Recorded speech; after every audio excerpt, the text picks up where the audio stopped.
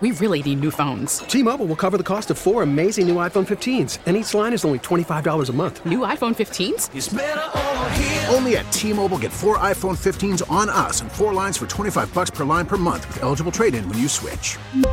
Minimum of 4 lines for $25 per line per month with autopay discount using debit or bank account. $5 more per line without autopay, plus taxes and fees. Phone fee at 24 monthly bill credits for well-qualified customers. Contact us before canceling account to continue bill credits or credit stop and balance on required finance agreement due. $35 per line connection charge applies. See T-Mobile.com. Home and Home. Yeah. It is a Football Friday edition of Home and Home here on Radio.com Sports and the Radio.com app. How the hell is it a Football Friday just 5 days after the Super Bowl ended?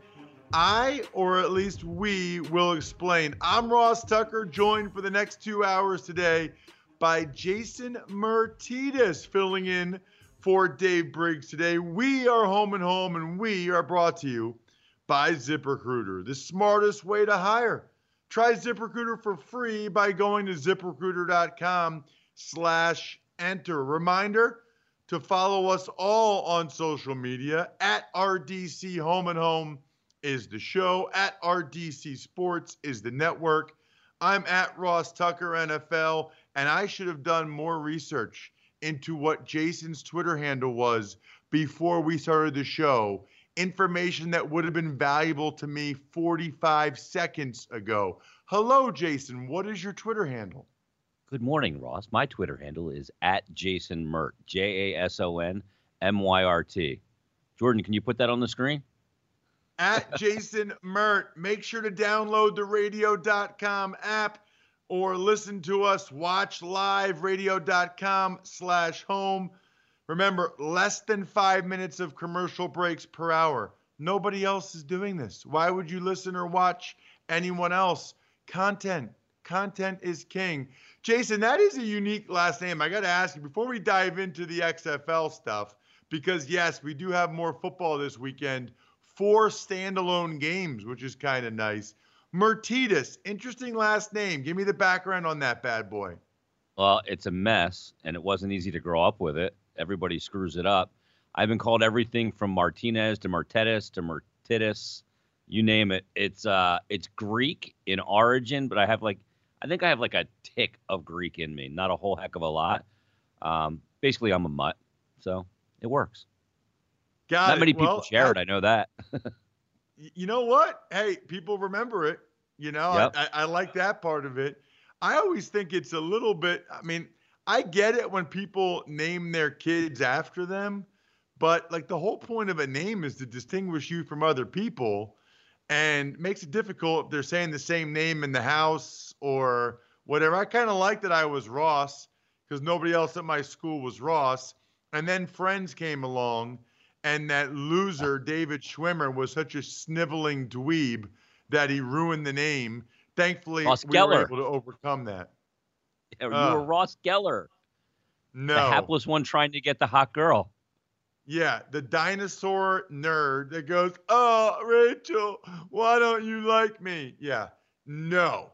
Speaking of no, Jay, we got some football. And I know we're going to talk later about the NFL depression. It's really simple, okay? We've seen these spring leagues before. We had the AAF a year ago. I got a simple question for you, Jason Myrtetus. Do you want more football? Forget the XFL. Forget the name of the league or who the players are, any of that. My question is, from February until August, there is no football. Do you want football in that time frame, or are you kind of okay with a break? I want football, but I'm leery of more football, if that makes any sense. Now, the reason I want more football is because I love football season. And the minute, even before the Super Bowl, I get that stupid app, the T-0 app, so I can count down the days until football returns. Now, for me, it's not just football. It's football's back, fall weather's back, kids go back to school, which I love because they drive you nuts in the summer. But I want more football until I get more football, And the XFL, I don't know if it's going to sink its teeth into me this time, Ross. I want football, but I don't know if I want that football. Because the last time they gave me that football, I didn't love it. I was kind of like, this is gimmicky. It felt cheap, like a plastic, cheap plastic form of football. I want like authentic pigskin that smells like it. Now, you're a former player. You come from a different perspective. I know players love the offseason because their bodies are beat to shit. And you go, okay, well, I made a lot of money this year. I can kind of chill out for a while. I can relax. So where do you come at it from? Well, I almost feel like you can separate the NFL part of it. I will say, as a former NFL player, that was probably the best part of the job. I mean, after that last game, you have meetings the next morning. You're out, and your time is your own until the off-season program starts, which used to be like mid to late March. Now it's mid to late April. So I'd go back to where I'm from in Reading, Pennsylvania. Believe it or not, I live with my parents. My mom would make me breakfast. It was awesome. I'd work out. I don't know, go out with some of my buddies that lived in the area still. Go see my girlfriend. Cabaret. There you go. There you go. Take a couple of cases to Al's Diamond Cabaret. I would go on the weekends to see my girlfriend at the time, who's now my wife, in Hoboken or New York City. It was great. It was awesome. We'd go on a vacation for a couple of weeks. Didn't have shit to be. It was awesome. I'll say this, okay? Two different perspectives on spring football. One is I like it. And I'll tell you why I like it. Because I'd rather watch it than anything else that they'll put on. Like, what else will be on over the next few months? Now, I'm not watching it over March Madness, okay? But over a regular season college basketball or NBA game, I am likely to watch the XFL or really any spring, whatever we're calling this, winter professional football league. I'm curious to see Landry Jones and Cardell Jones and Matt McGloin and Josh Johnson and some of these guys I know are in the league. I'm curious to see the league, the rules, what they do from a broadcasting perspective. I mean, so much of what we do is Sky Cam and the Steady Cam and stuff like that in the NFL now were from the first iteration of the XFL. So I'll watch it for the ingenuity, and I'll also watch it because it's football. And I'd rather watch football than regular season college hoops, regular season NBA, regular season NHL, or regular season baseball. So, yeah, I'm glad they have it. I'm glad they're going to watch it. That's just from the watching perspective. As a player, Jay, that was a journeyman, 5 teams, 7 years, the whole deal. I'm glad that these guys are all getting a second chance or at least another opportunity to play football for money and show the NFL what they can do, or maybe just get paid to play in the XFL and they're happy with that. Yeah, I mean, I got a buddy that is playing in the league. He's playing for the Tampa team, Colin Thompson, who went to Temple. And he's played in the NFL. He played in the American Alliance football last year. He's just trying to extend the dream, right? But for me, I'd rather watch an NBA game that I know means something and that I know the NBA is going to be around in another year. I don't know if the XFL is going to be around in another year, so how can I invest my fandom, give up a little piece of my 100% pie of fandom to throw into an XFL team if they might not be around in a year? This league came and went last time. You're right. They did add some things that the NFL took with the Sky Cam and ways of presenting the game. And I think it's good for that part because you can look at it and go, okay, they'll take risks that the NFL can't afford to take. And if the risk is worth it, then the NFL can adopt it. If they were rebuilding the NFL now and we'll get into some of these rules wouldn't seem outlandish if you were building the league from scratch. The problem is the NFL's been around for 100 years. So we have this notion in our head that this is the way the NFL is. This is the way the NFL has to be. And when you look at sports, if you were building them now, as opposed to you were building them 100 years ago or whatever the sport is, baseball, they all need rule changes, by the way. And they need a fresh approach and fresh eyes and get rid of the stodgy old guys that worry about record books and the way it should be. But I don't know that I can give a piece of my heart and my emotion and my fandom to a team that I don't know, or a league that I don't know is going to be around in a year. I'd rather watch games that I know mean something and that have a history with my childhood for me to lend my fandom to it. Now, I'm curious about the XFL, but I'm also very auspicious about the XFL on whether it'll even be around in a year's time. Yeah, so what I would argue is I'm not a fan of any team. If I had to pick a team to win, it'd be St. Louis because they got screwed by the NFL and they're the only team in the league that doesn't have an NFL team. So I guess I'm a St. Louis fan. But I don't look at it as investing fandom because you're not really going to be a fan of any of the teams, right? It's really just investing time. And what you said, is interesting about, is it worth investing time in? Is there a point to it? Sometimes I feel like there's not that much of a point to Major League Baseball regular season games, 162, NBA regular season games, even college hoops regular season games. I think it's interesting. Jordan Cohn, one of our producers, one of the millennials, makes an interesting point. He says, is it unfair of me to already say you're not going to watch it over March Madness? Is that the reason it's doomed to fail? People aren't taking it seriously. And I would submit to you that other than the NFL and college football, March Madness is my next favorite thing. So I don't think, Jay, just because I'm saying I'm not going to watch the XFL over March Madness, that doesn't mean I'm not taking it seriously. It just means I think I'm being realistic. It's not going to become my third favorite sporting event after NFL and college football. Yeah, I mean, that's a huge leap. You're not going to look March Madness, and that's not a hot take. You're not saying, hey, March Madness is this thing that nobody really likes, but I like it more than the XFL. Or, when you look at March Madness, it's one of the great months of sport on the calendar, especially a month after football. You get this incredible tournament. You get Cinderella runs.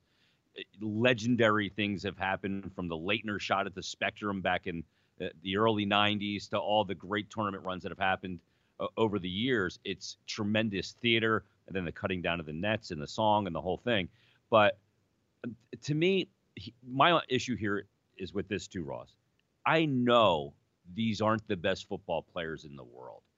And I have a hard time investing, first of all, money, plunking down money to go to a game, even though I'm not going to go, but even investing my time into what is a second-rate product. It's like if I love golf and I love the PGA Tour, I don't like to watch the tournaments that don't have the best players in it just because it's golf. Or, I want to see the best players at their sport. It's why I think like the WNBA suffers and other women's league suffers, because it's not as elite athletically as the NBA. And the XFL is kind of the rejects of the NFL, guys that weren't able to cut it. So how can I get that into it? Just because it's football? I love football, but I don't know that I love it enough to fall in love with the XFL. Yeah, and by the way, speaking of March Madness, we might get into a little bit later in the show some very interesting comments from Coach K, Mike Krzyzewski, about the state of college basketball. We're definitely going to dive into the NBA trade deadline and what happened yesterday with Steve Cerruti, our brother in arms for Scallon Pals. He'll join us at 9:15 a.m. Eastern Time. The XFL has all kinds of rules that are different from the NFL that Jason and I will discuss in a few moments. We will ask Dean Blandino, the XFL's head of officiating, his thoughts on those new rules. Plus, how about the fact that in Patrick Mahomes' high school yearbook, one of his classmates says he can't wait to watch Patrick Mahomes win the Super Bowl. Wow, we will have that classmate on today's show at 10 a.m. Eastern Time. Plus, what is the one thing that is just an absolute deal breaker when it comes to a first date? We'll get into all of that stuff. We do have a poll question as well, Jason, as it relates to whether or not you will watch the XFL this weekend. If you're listening or watching live, please follow us at RDC Home and Home and vote in the poll at RDC Home and Home. The options are hell yes, probably check it out, or nope. Now, Jay, did you look at the results yet? I did. I just voted, and I'm in the majority. Okay. I feel pretty good that I'm in the majority. Yeah, so 20% say hell yes.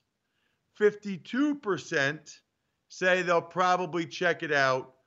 27% say nope. So that's where we're at right now with already 714 votes.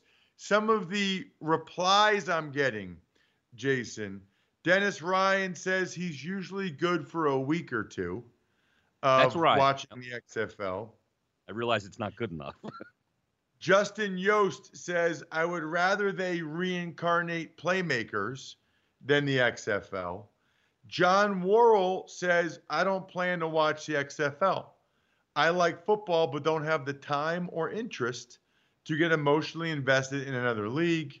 We Grade Mock Draft says, who in the world would complain about a 17 NFL game schedule? And yes, to the XFL. Brian S. says, I'll be watching the XFL Battlehawks on Sunday. Hashtag cacaw. Is that their hashtag? Cacaw! I kind of like that. See, now I'm kind of interested in the Battlehawks. The category, the answer is the hell yes, probably check it out, and nope. Let me categorize those for you. The hell yes are Ross's army of football. Like you guys, your breath smells like pigskin because you've been chewing on a football in the off season. The probably check it out's my category. It's the one thing is you got to invest. The NFL is an investment of time and emotion and everything that season. And you need an off season if you're married or you have a girlfriend or you have kids to build up what I call football equity. So this is the time of year to punch the time clock so that when football comes back next year and it's Sunday or Thursday night and your wife or your girlfriend's like, I want to go out to dinner. And you're like, no, football's on. And she goes, well, you don't have to watch it every day. You go, well, I didn't watch it every day from February until August, but now it's back. So you have this bank of equity that you have to build up right now. My equity is dry, but my wife I need to rebuild it. So now's the time to rebuild it. Yeah, I'm with you on that. That's one of the things I personally like about the XFL is that I don't feel like it's an obligation for me to watch. It's tune in if I feel like it. Maybe you get a workout in, watch an hour of it, tune in the next night, maybe for a little bit. I like that aspect of it. I like that I can sort of drive by watch as opposed to making it appointment viewing. It's definitely not going to be appointment viewing for me other than this weekend when I want to check it out. I mean, I want to see what it's like because, Jay, they've got so many new rules, so many different ways of broadcasting it. One of the first things they're doing is they're making a concerted effort to make the games shorter. They think that the games will be about 2 hours and 45 minutes, which is 25 minutes less than a standard NFL game. They've got an eighth official that's putting down the ball right away with a 25-second play clock. Let's just stop there, okay? Do you think that that is necessary, and or do you think that that is a good idea for them to speed up the games, make the games faster, shorter?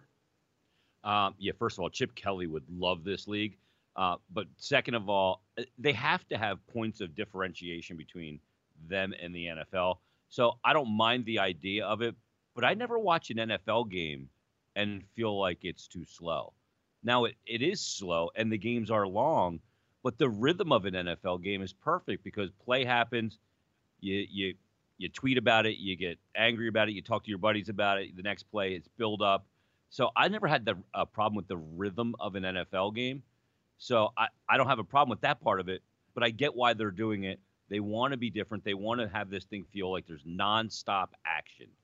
So that'll lend to that, getting the ball back and play very quickly and getting plays off so the fan base never – look, we live in an ADHD world, Ross, and I'm like the poster boy for it. I can't. I'm there with my fidget spinner watching games to pay attention to everything. And maybe the XFL will keep me focused on the game and keep me in front of the TV a little longer. But are you going to be doing like hits all over the country for XFL like you do for NFL? Or this is just enjoyment for you? I think that plays into your love a little bit. Yeah, no, I'm not going to be doing hits all over talking about it. Now, they might ask me about it on a few hits, but I'm not going to tell them that I'm sitting here and an expert on the XFL. Like I said, it's more going to be sort of casual viewing for me. What do you think, like, would you be happy if the NFL instituted the 25-second play clock and sped the game up? Like, I'm sort of like you. I don't think that they need to do that, but if they did, I'd be fine with it and probably ultimately happy with it. I mean, look, the NFL can make very few mistakes that are fatal. We always think that the rule changes they're going to make are going to hurt the game. Remember the lowering of the helmet? We're like, oh, this is the end of the NFL. Everybody lowers their helmet. There's going to be a flag on every play. There are flags on almost every play already. We don't know what pass interference is. There's so many things about the NFL that we complain about that are flawed, but you know what they never complain about is the ratings, because they're still through the roof. The NFL is bulletproof, and I don't know that the XFL could even wear some kind of bulletproof vest to cover a appendage of their body as compared to the NFL. They have to be flawless in the XFL to grab football fans, because the product A is not going to be as good because the athletes aren't as good. So the rule changes are the hook. They got to hope that those rule changes actually do hook people and they get hooked to the action of it and the presentation of it. The presentation will be another big part of this, and bringing it to people. If they like that presentation, maybe they'll hang with it. But to me, it looks like another experiment that could be doomed for failure. Yeah, what's interesting is that the AAF got good enough ratings that I think it was sustainable. They just didn't have the funding. In other words, the ratings were better than like TNT NBA regular season games. So I guess I wonder if that's enough to sell to make the league viable. They're not paying these guys very much at all. I mean, it's like $55,000 max other than quarterbacks, and they're on bigger networks, so they're going to get better ratings. I wonder if the advertising dollars are enough with how little they're paying the players that they're able to make it. I mean, I'm very curious about that, because the AAF actually got decent ratings. You know, speaking of that, Jay, we can get into that a little bit as well, because we'll do more of the rule stuff with Blandino later. They're going to be interviewing players and coaches immediately after scoring touchdowns, right on the field during the game. Does that, and they're going to have all kinds of guys mic'd up and using that audio, will that make a big difference to you? Yeah, I think that this is something that where they could be onto something, because what we all know is that fans and guys like I didn't play a pro sport. You did, Ross. So you know what it looks like behind the velvet rope and the curtain. I have no clue what it looks like back there. And fans love that. It's why those 24/7 shows do well. It's why All or Nothing on Amazon right now is going to be a huge hit. The Eagles are on it and featured. That just came out. And you see these shows where you let everyday fans behind the curtain of pro sports, and it's incredibly compelling. Because we all think we know what happens back there. Or we played football in college, or you played football in high school. It's not the NFL, where guys are making millions of dollars, and you see how they react to losing, or they react to winning, or how a coach reacts to when guys stink it up. You want to see that stuff, and it's a little dangerous, and I don't know if you agree with this, but getting players on the record, on the air, in the heat of the moment, without a cool down period, could be really good TV. So it's one of those things that's one of the areas that I'm really curious about. And as a guy who does pseudo sideline for the NHL and taking players right off the ice and talking to them, I think that's incredibly compelling. It's interesting. One of the millennials, Joey, one of our other producers, says he hates in-game interviews. Why? I don't know. He said they're silly to him. He doesn't need the player or coach interviews right after the play. I kind of like it. I mean, if the player's going to say what he saw and what the play was and why he was able to beat the guy for a touchdown, I think that would be interesting. I love the idea of more microphones and being able to hear what they're really saying. This isn't like the NFL where Sam Darnold says he's seeing ghosts out there and everybody gets worried and, oh my gosh, now we can't use that audio because the Jets have to protect Sam Darnold's image and he'll never get over that, blah, blah, blah. To me, that's crap. Let's hear what they say. You know what I mean? Like, let's hear what they really say. I think that'll be interesting. I personally did a game last year, Jason, that was on Facebook, and we had a camera on the umpire's hat. And in college football, they're still behind the defensive line. It's almost like they're a linebacker. That was cool. I'd like to see the umpire back behind the linebackers with the camera there, because when it's 9-on-7, when it's in the inside run, you see everything unfold, and it's awesome. I also like the idea of a quarterback cam. Now, I don't know where you put it or how you do it, but they can make those cameras so small these days. How sweet would that be to have a legit quarterback camera?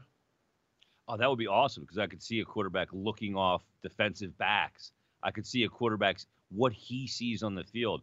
Why should we have to always depend on the analyst in the booth to tell us what the quarterback's seeing when we can put the camera right there in the little corner of their mask with this little tiny James Bond camera and go, no, you don't need to tell us what he's seeing.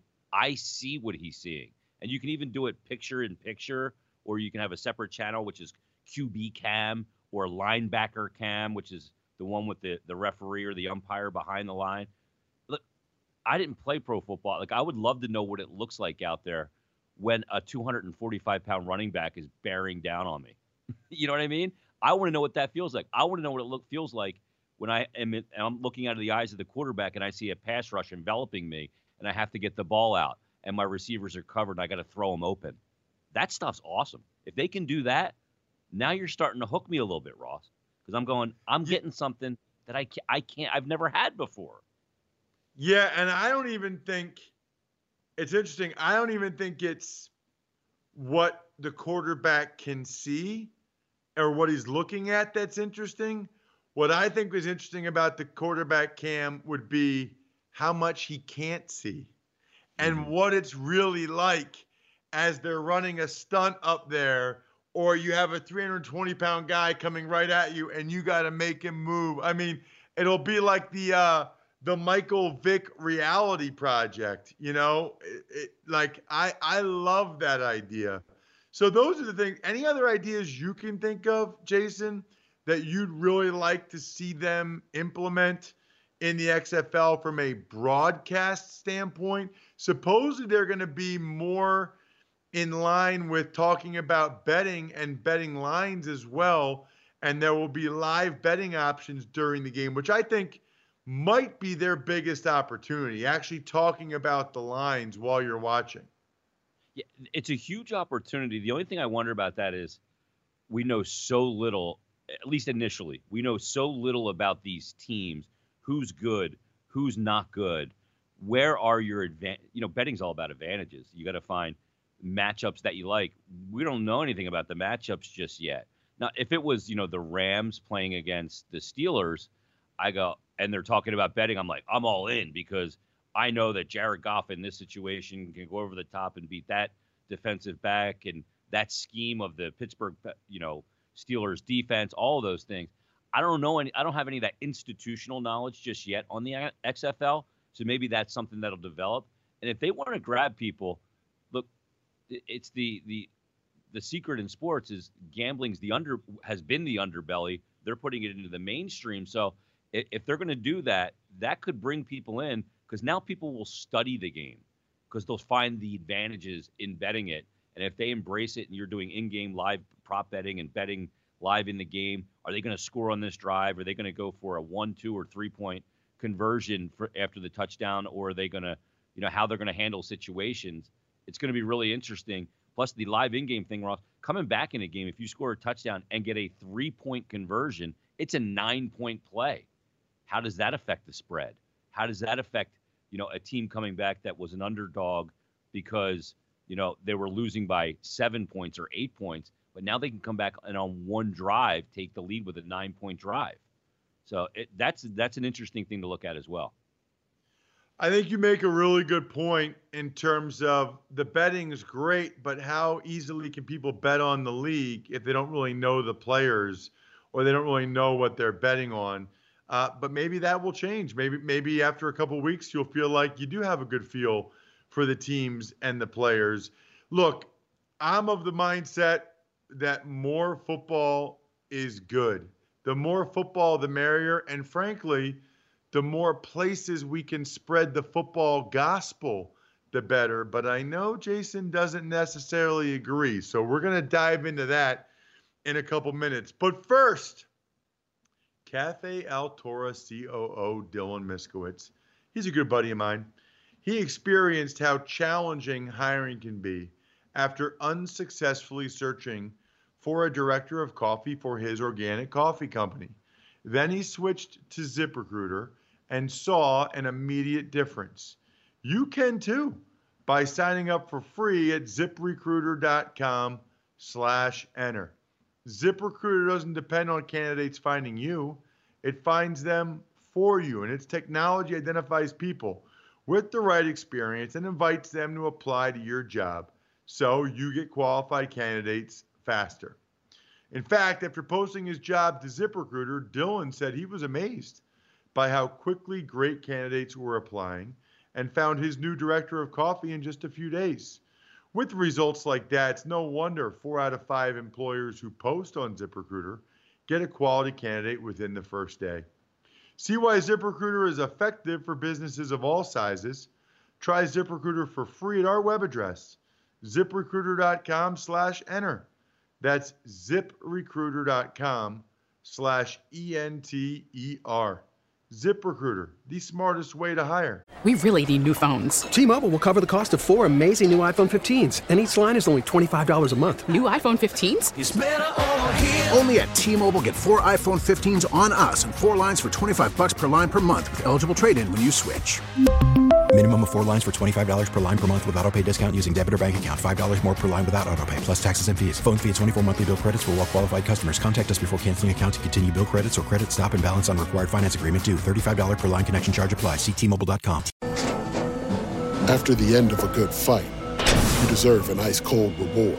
Modelo is the mark of a fighter. You've earned this rich golden lager with a crisp, refreshing taste. Because you know, the bigger the fight, the better the reward. You put in the hours, the energy, the tough labor. You are a fighter, and Modelo is your reward. Modelo, the mark of a fighter. Drink responsibly. Beer imported by Crown Imports, Chicago, Illinois. We are back, home and home, the radio.com sports original that is taking the sports media world by storm. Why? Because we get to do it from our houses, number one. Number two, we've got radio.com affiliates all over the country. Number three, less than 5 minutes of commercials per hour. We are live and in living color. You can watch or listen on the radio.com app or radio.com/home. I'm Ross Tucker, former NFL offensive lineman, 5 teams, 7 years, classic journeyman. He's Jason Myrtetus, just a smidge of Greek, but that's what he's going with as a last name. And he typically, you might not know this, works on the show as one of our producers, filling in for Dave Briggs today, who is on assignment. I love when my co-host isn't there saying they're on assignment. It sounds so official, doesn't it? Sounds clandestine, like CIA, like Dave's over in Afghanistan trying to recruit an asset. Yeah. He'll be back by Monday, but he might be doing that right now. All right. So, Jason, big news this week was the Jacksonville Jaguars are going to play back-to-back home games in London, which I believe is the NFL and the Jaguars dipping their toes into eventually having a team over there, or at least seeing how those logistics work. I know since you work on the show earlier in the week, you hate this. You hate everything about this. Explain yourself. Well, frankly, it pisses me off because my job as a fan of the NFL, and if I was a Jacksonville Jaguar fan, which I'm not, but I'll pretend I am, is not to grow the sport of football globally. That is not what I'm here for. I'm here to consume my team, and I only get 8 chances a year to go to a game, a home game in Jacksonville, and watch my team, to do the tailgate, to spend the money, to get the group of guys together and girls or whatever you do for the game. You get 8 opportunities a year. And they just took 2 of those opportunities and shipped them overseas. And if I want to go over there, all of a sudden I got to get a passport. I got to spend a ton of money and fly to England to go to Wembley and all this stuff. My job is not to grow the game. This is spitting in the eye of the Jacksonville Jaguar fans. And the viability of a game in England to put a team there permanently, to me, is so flawed because just traveling and having to go through customs for teams like the NBA and in the NHL is a pain in the rear end. You couple that with having to fly all the way over to Europe. Imagine a West Coast team like the Rams having to go over and play there, and the time zone changes, and then having to come back and play a game after that on the West Coast. It disrupts the rhythm of their body, the circadian rhythm of their bodies. It just, to me, it's not worth it. I don't even like the couple of games they have with different teams in London. I don't need it over there. It's the National Football League. It's basically the American Football League. Let's keep it here. Now, I'm not against other countries, but why? What is the point? Where's the upside to the fans in this country? So you're going to sell more jerseys in Europe? I don't give a damn about that. They're already making millions.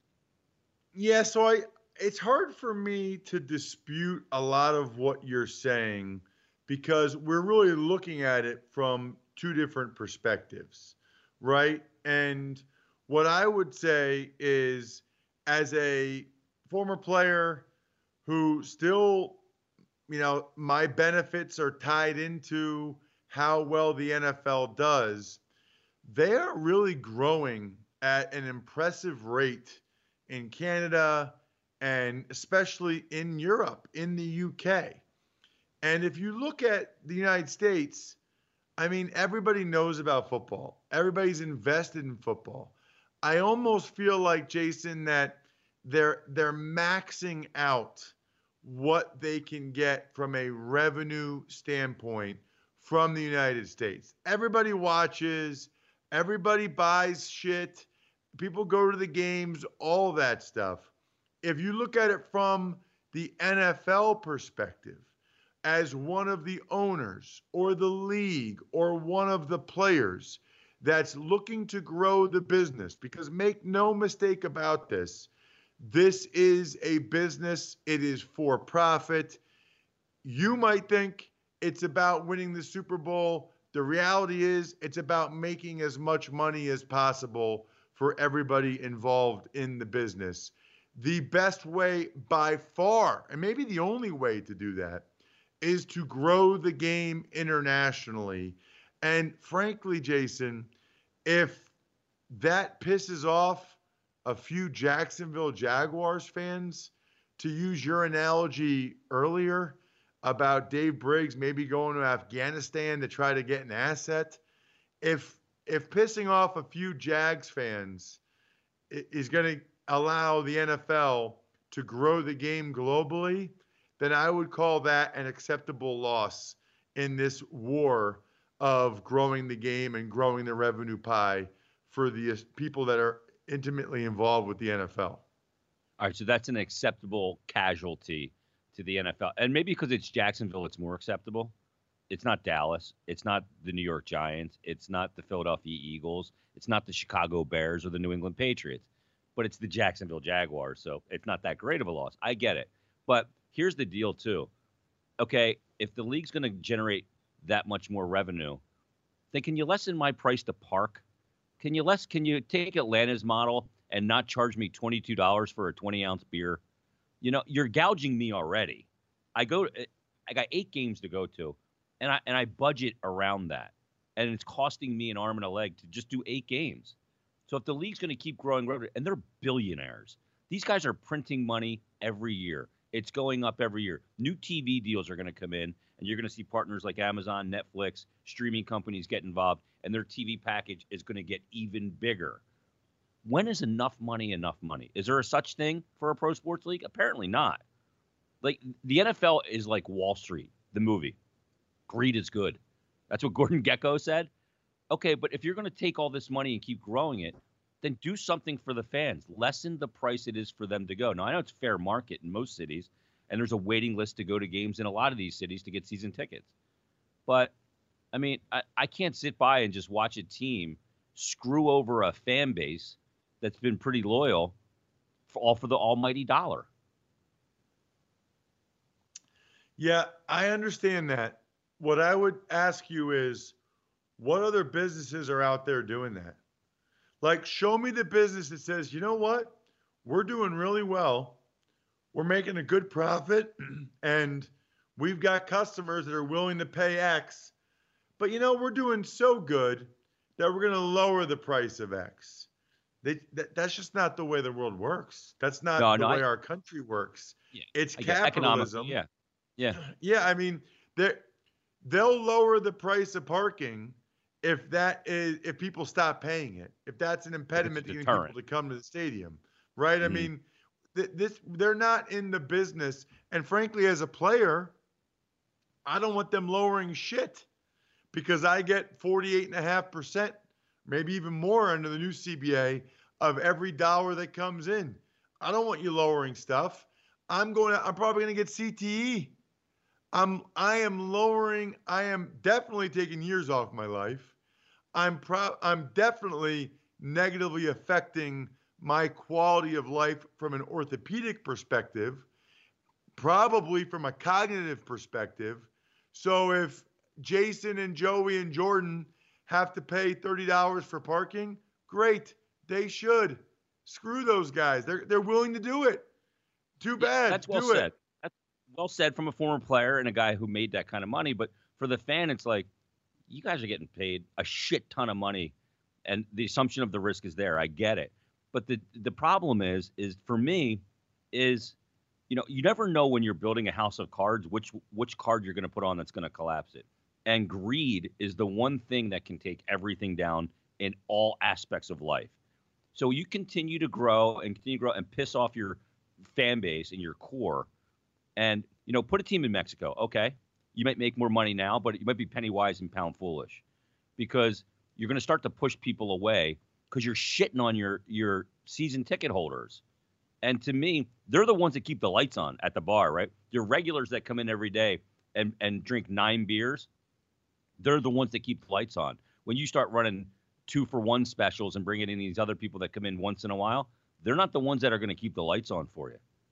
So you can try and go to Europe and get those people and compete with soccer over there and all that stuff. But to me, it's shitting on the fans that keep your lights on and that have been with you for a long time.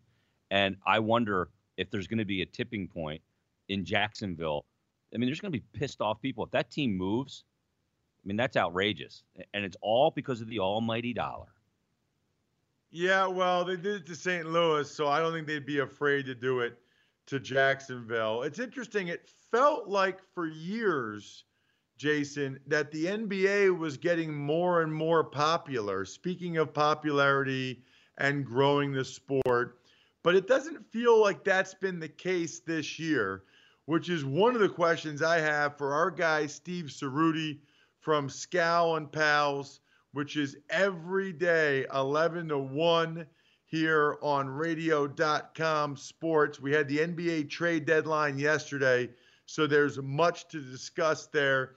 You can check him out on Twitter at Cerruti. At one point, I saw Scal got traded yesterday, but it was a different Scal. It was Scal like past the Labissiere. Lavoisier. Yeah. Yes. So, but Steve, let's get into this first, Cerruti, before we get into the trade deadline stuff, because we're talking a lot of NFL and growing the game in London and XFL stuff. What is the popularity of the NBA right now, midway through this season? I've seen some rating stuff. Some people think that is indicative of the NBA going down. Others say it's not. Give us your take on the sort of the state of the NBA popularity this season so far. Yeah, well, first off, good morning, guys. Thanks for having me on. I will say that, ratings being down this year has been something that I think the NBA is definitely worried about. But I'm not going to sit here and overreact to it. Listen, what have we done the last couple of years? We've complained and complained and complained about how it's only been the Warriors. It's been a super team league. It's not competitive. Well, this year, we have at least 3 teams that are capable of winning the title, all with incredibly interesting stories. You've got LeBron, who I still believe is the best player in the league, who is playing for the most storied franchise in the league, in the Lakers. You've got Kawhi Leonard across town in the same building, really, who is coming off of a championship as well as the other contender. And then you have maybe the most likable superstar in the entire league in Giannis Antetokounmpo, who is playing for a team that's probably going to win 70 games and is, again, I said the most likable player in the league and one of the guys that's probably going to be the future of this league. I think the ratings is an issue, but I don't know how worried I would be about it going forward. I'll tell you why, guys, because, we had several games, I think 20 or so games, at least national games this year, where you had a Warriors team that was being showcased in national games without Steph and Clay. Who's going to watch them? They're the worst team in the league, really, record-wise. And then you had another bunch of games with the Pelicans and no Zion Williamson. And look at what happened when Zion came back. It was the second highest-rated game in the history, regular season game, in the history of ESPN broadcasting NBA games. So clearly there's an appetite for him. He's only going to get better. The Pelicans are only going to get better. So while I think right now there is some worry about it, and yes, the regular season may be a little bit diminished because, let's be honest, we're all just sort of looking forward to the playoffs this year, where we do have what looks to be a very competitive both race for the East and Western Conference title. I think the future is still very bright for this team. You've also got Luka Doncic. This game is global. The 2 future stars in this league, Luka Doncic and Giannis Antetokounmpo, are both European players, so you're bringing in more of a global brand. I'm not terribly worried about the interest level in the game. And I'll say this, transactionally, we just had the trade deadline yesterday. The NBA does the trade deadline better than any other sport, and they do the offseason better than any other sport. So while I do believe there are issues with the regular season, guys, I'm not worried about the overall interest level of the NBA. All right, there's a couple things I agree with, and there's one thing I disagree with, that the NBA does the offseason better than any other sport. I think football does, because there's the rigidity of their calendar with the league year and free agency and then the draft and all that. The NBA free agency seems oftentimes there's a couple of big names that change teams. Now, last year's offseason was crazy with LeBron going, Kawhi, Kevin Durant going to the Nets, and everything that went down. But that being said, and the NBA is predicated and kind of sold on its star players more than any other league. And there are a lot of guys that are hurt right now. But, Steve, what do you do when you talk about the state of the NBA? You have load management. So many stars sit out games, and they sit them out on the road when a team like Orlando, for you, or Atlanta they come to see LeBron James, or they came to see Tim Duncan in his day, or they come to see James Harden, or they come to see Russell Westbrook. And then they come to find out that this game that they circled on their calendar that they're going to spend their money to go see, and that star player's not playing. I mean, what can the NBA do about that problem? And also the regular season doesn't mean that much in the NBA, because you get to the playoffs and you have the haves and you have the have-nots, and the teams that are probably going to get to the conference final. So what can you do to enhance that regular season? Yeah, so unfortunately, I don't know if there is a real fix for it. And this, to me, guys, is like the Jordanification or the Jordan effect of the sport, is that we only care about titles, right? And to some extent, it's definitely not that way in baseball. It's kind of that way for quarterbacks in the NFL, but it's definitely that way for every star in the NBA. We have basically told these guys that, hey, we don't care about your regular season stats. We don't care about how many regular season MVPs. Look at Jordan's 6 titles. That's the only thing that matters. If you fall short of that, you are a failure. So we sort of have to blame ourselves in that, for sure. And the players are listening to what we're saying. I don't know if there's a fix necessarily. I mean, the NBA has certainly talked about doing a midseason tournament. I'm a big European soccer fan. I like the midseason FA Cup in the Premier League, or the Coppa Italia in Italy. Now, you could argue about how seriously some of the major teams take those things, and I would certainly argue that I don't know that the Lakers, the Clippers, or some of the upper echelon teams in the NBA would care about a midseason tournament when their real goal is to win the NBA championship. But I do think if you implemented something like that, it would certainly help, the Miami Heats of the world, the Boston Celtics of the world, the Denver Nuggets of the world, the teams that are maybe just below the top tier contenders. Maybe they can have something different to play for, because we know they're probably not winning the title this year, and that's fine. But they can at least still have something to win in their season. So I do think that makes it interesting. The NBA has also talked about Adam Silver wants to potentially add a play-in game for the last 2 playoff spots in each conference. I was initially skeptical on that. But I've come around, and I think it's a good idea. So theoretically, you would have, the team that would finish in the 7th seed in the Eastern Conference, right? The Eastern Conference is terrible this year, so it's probably not a great example. But the 7th seed would play the 10th seed in a single elimination sort of tournament, and the 8th seed would play the 9th seed, and the 2 teams that basically win those games would make the playoffs. So that, I guess, extends and makes the back end of the standings a little bit more interesting. It keeps more teams in it. It potentially keeps teams from tanking. Now, I don't think I've never been an anti-tanking guy. It just doesn't bother me that much, guys. It didn't bother me what the Sixers did. Look what they're at now. They ended up with Joel Embiid and Ben Simmons. Now you could argue about their fit, but they ended up with 2-star players. So I think there are ways to fix the regular season. They're never going to eliminate the number of regular season games because of the revenue, and I understand why they would do that.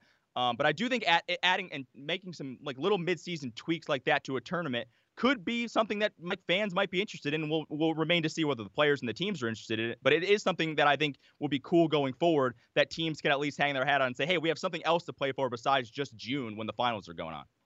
Can we keep Cerruti for an extra half hour? Real quick, 2 things. The midseason tournament, I love the idea of that, and it's a European model. But half these players don't even play all 82 regular season games because they don't give a shit about anything but winning an NBA title. But you're wrong there, though. I'll say this. I think the load management thing is actually pretty overblown. And I was someone who months ago, when Kawhi Leonard's sitting out, we didn't know what his deal was. I was mad. I'm sitting there going, hey, one of the biggest games of the year, Kawhi Leonard is going to sit out at home against the Milwaukee Bucks in one of the dozen games that you circle on your calendar. He's all of a sudden just going to sit out. But it actually hasn't been as bad as you think, guys. I mean, look at this. Giannis, who's going to win the runaway MVP again, doesn't believe in load management. Granted, his minutes are down because he doesn't need to play a ton of minutes because they just blow everyone out every night. So maybe that's part of it. LeBron is playing night in and night out. Anthony Davis is playing night in and night out. James Harden's playing night in and night out. Damian Lillard, Trae Young. Luka Doncic has been hurt, but he's playing games.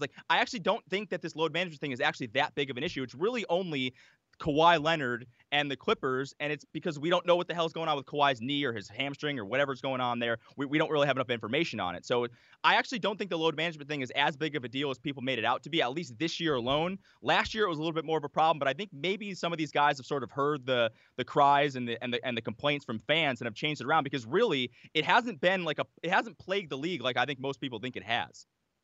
The thing for me, Cerruti, is when you talk about you didn't have a problem with tanking.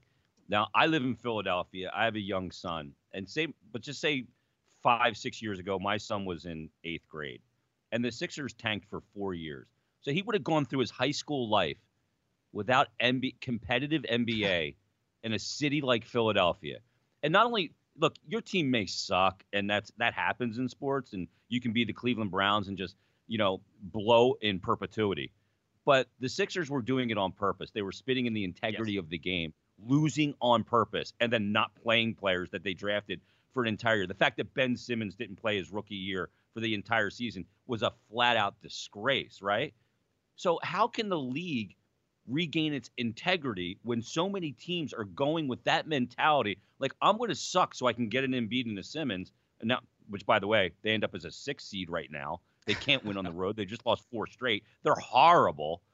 Where's the upside in that? You're going to take the sport away from a good basketball market like Philadelphia to gain a couple of superstars. By the way, they missed more than they got with Okafor and all these other guys, and that's the NBA because of the one-and-done rule. There's so much broken here. I don't even know where to start and where to continue. I can't, if you're going to say, hey, think of the children, I don't have a rebuttal for that. I understand, that sucks, and I'm sure growing up in Philly, and think of the children. But I again, like you wouldn't be in this. And granted, this has been a disastrous year for them. I'm still not going to write them off because I think they have maybe the most talented starting five in the league. And while I don't trust Embiid and Simmons, I'm never going to write them off in the Eastern Conference. I don't think they're at Milwaukee's level, but that's a whole different discussion. But they wouldn't be in this situation if it wasn't for them tanking, though, right? So it's like a chicken or the egg situation. Like they had Jrue Holiday, they were going nowhere.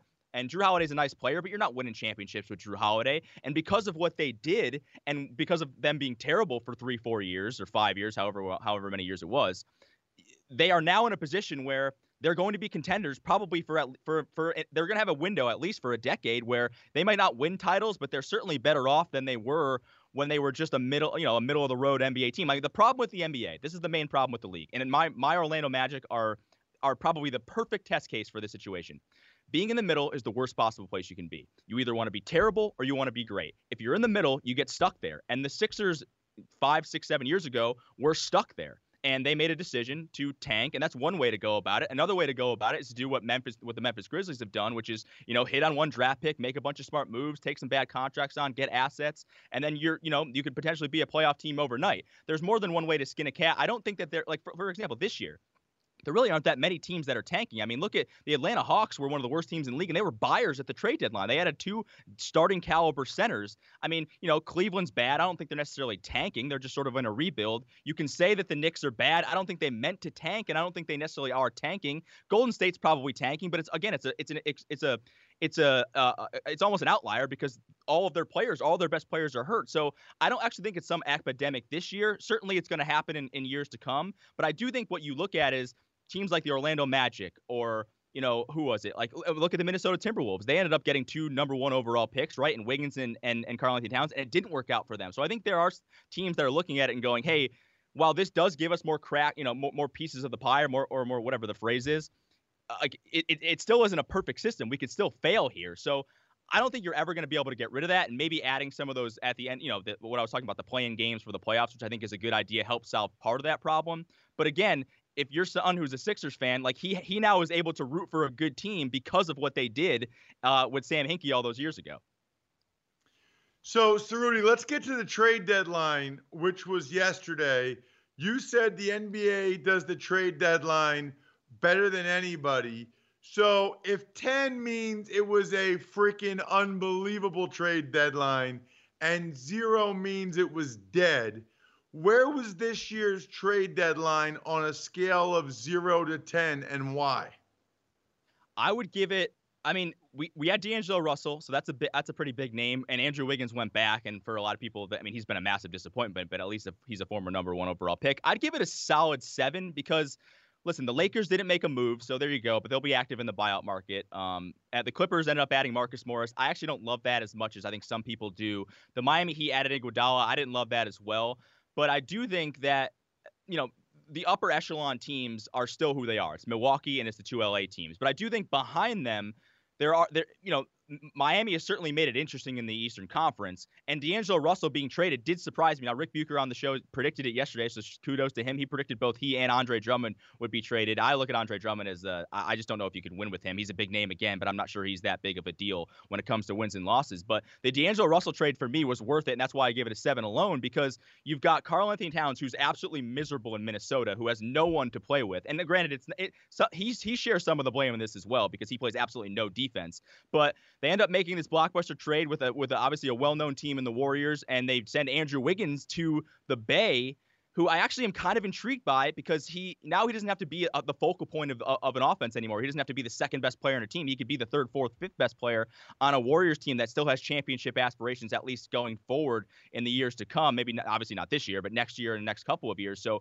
because D'Angelo Russell got moved and he's a massive name, he's a former All-Star, former number 2 overall pick, I'd give it a solid 7. I would have liked to have seen some of the teams like the Nuggets and the Celtics and the Sixers even, and we were just talking about them. I would have liked to have seen those teams maybe make a bigger move to go for it, but I don't know if the deals were out there. So while there have been more exciting trade deadlines, I think a solid 7 is fair. And by the way, I want to bring this up because you were talking about why you think the NFL does free agency better. who's the last, like when Kirk Cousins is your best, he's the only, I mean, Kirk Cousins was like the biggest free agent in the last however many years. And Kirk Cousins is what, an average quarterback at best. In the NBA, you've got all the best players moving like almost every other year. So I actually disagree. I think the NBA clearly far and away does free agency better than the NFL. Well, you're right. It's the star players in the NBA that move, but there's no loyalty into it. In the NFL, if you have a star player like a quarterback, like an Aaron Rodgers or a Russell Wilson or whoever, they're not getting a free agency. The teams just don't allow it, and the rules are set up that way. Let me ask you this, Rudy, because I look at the NBA, and you're right. Like there were some names that moved. I don't know that anybody improved astronomically to all of a sudden make them a pseudo contender. But you mentioned the buyout market. That's where teams can add some really important pieces. Who are some guys that could get bought out, and where could they end up to help teams? Some shooters out there to help some teams that need shooting, some three-point shooting, those kind of things. Well, there's two names, and one of them isn't even on a roster right now, and that's Darren Collison. He was spotted he was at the Lakers game last night sitting next to Jeannie Buss. So it seems like that thing is already done and dusted whenever he wants to basically show up and put on a uniform.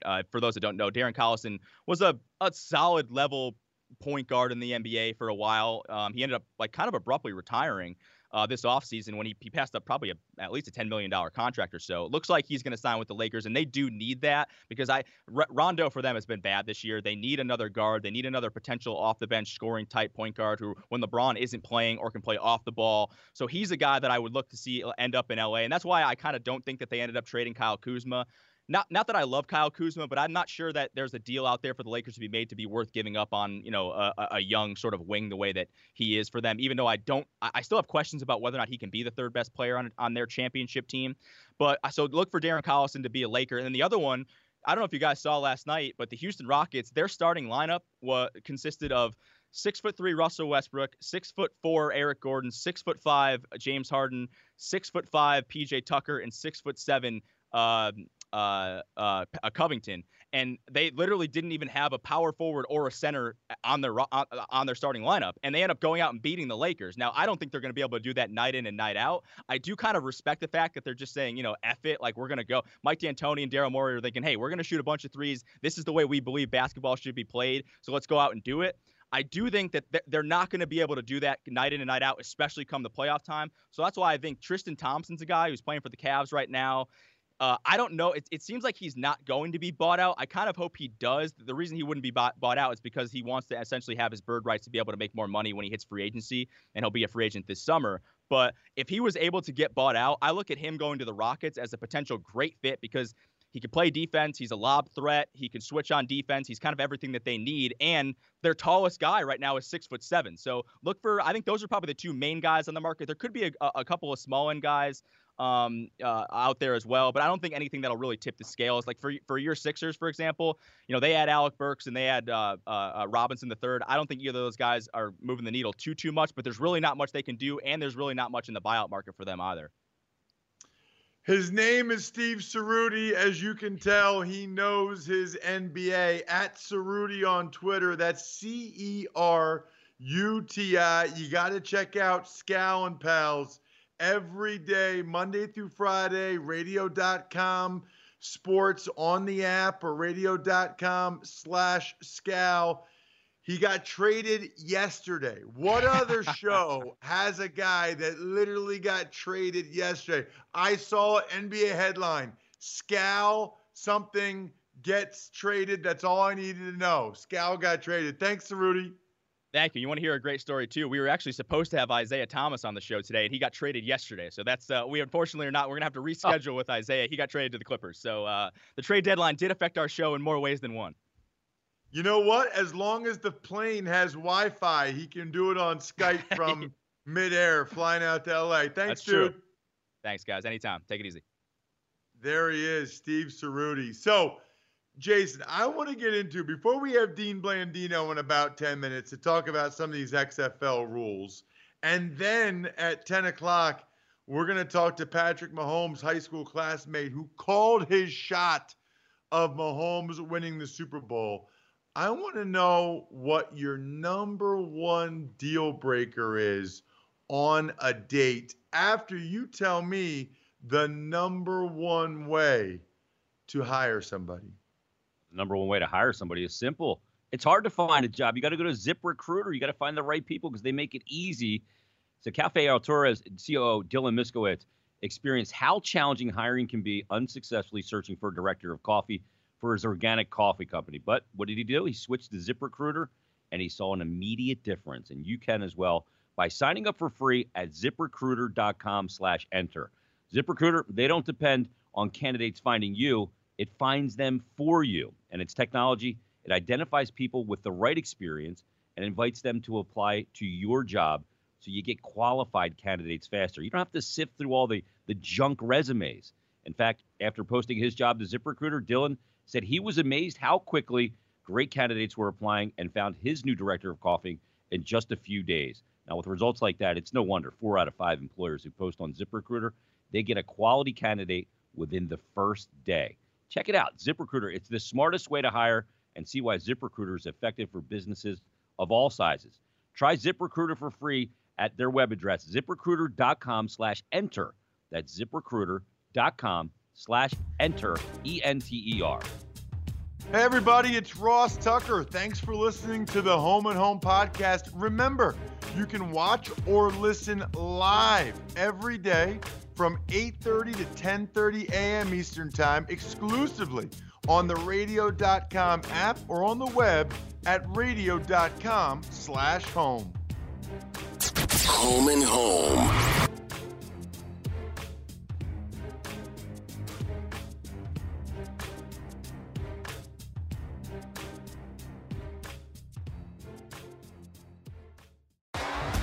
T-Mobile has invested billions to light up America's largest 5G network, from big cities to small towns, including right here in yours.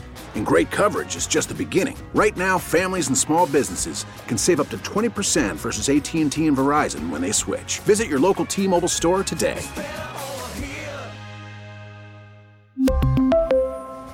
Plan savings with 3 lines of T-Mobile Essentials versus comparable available plans. Plan features and taxes and fees may vary.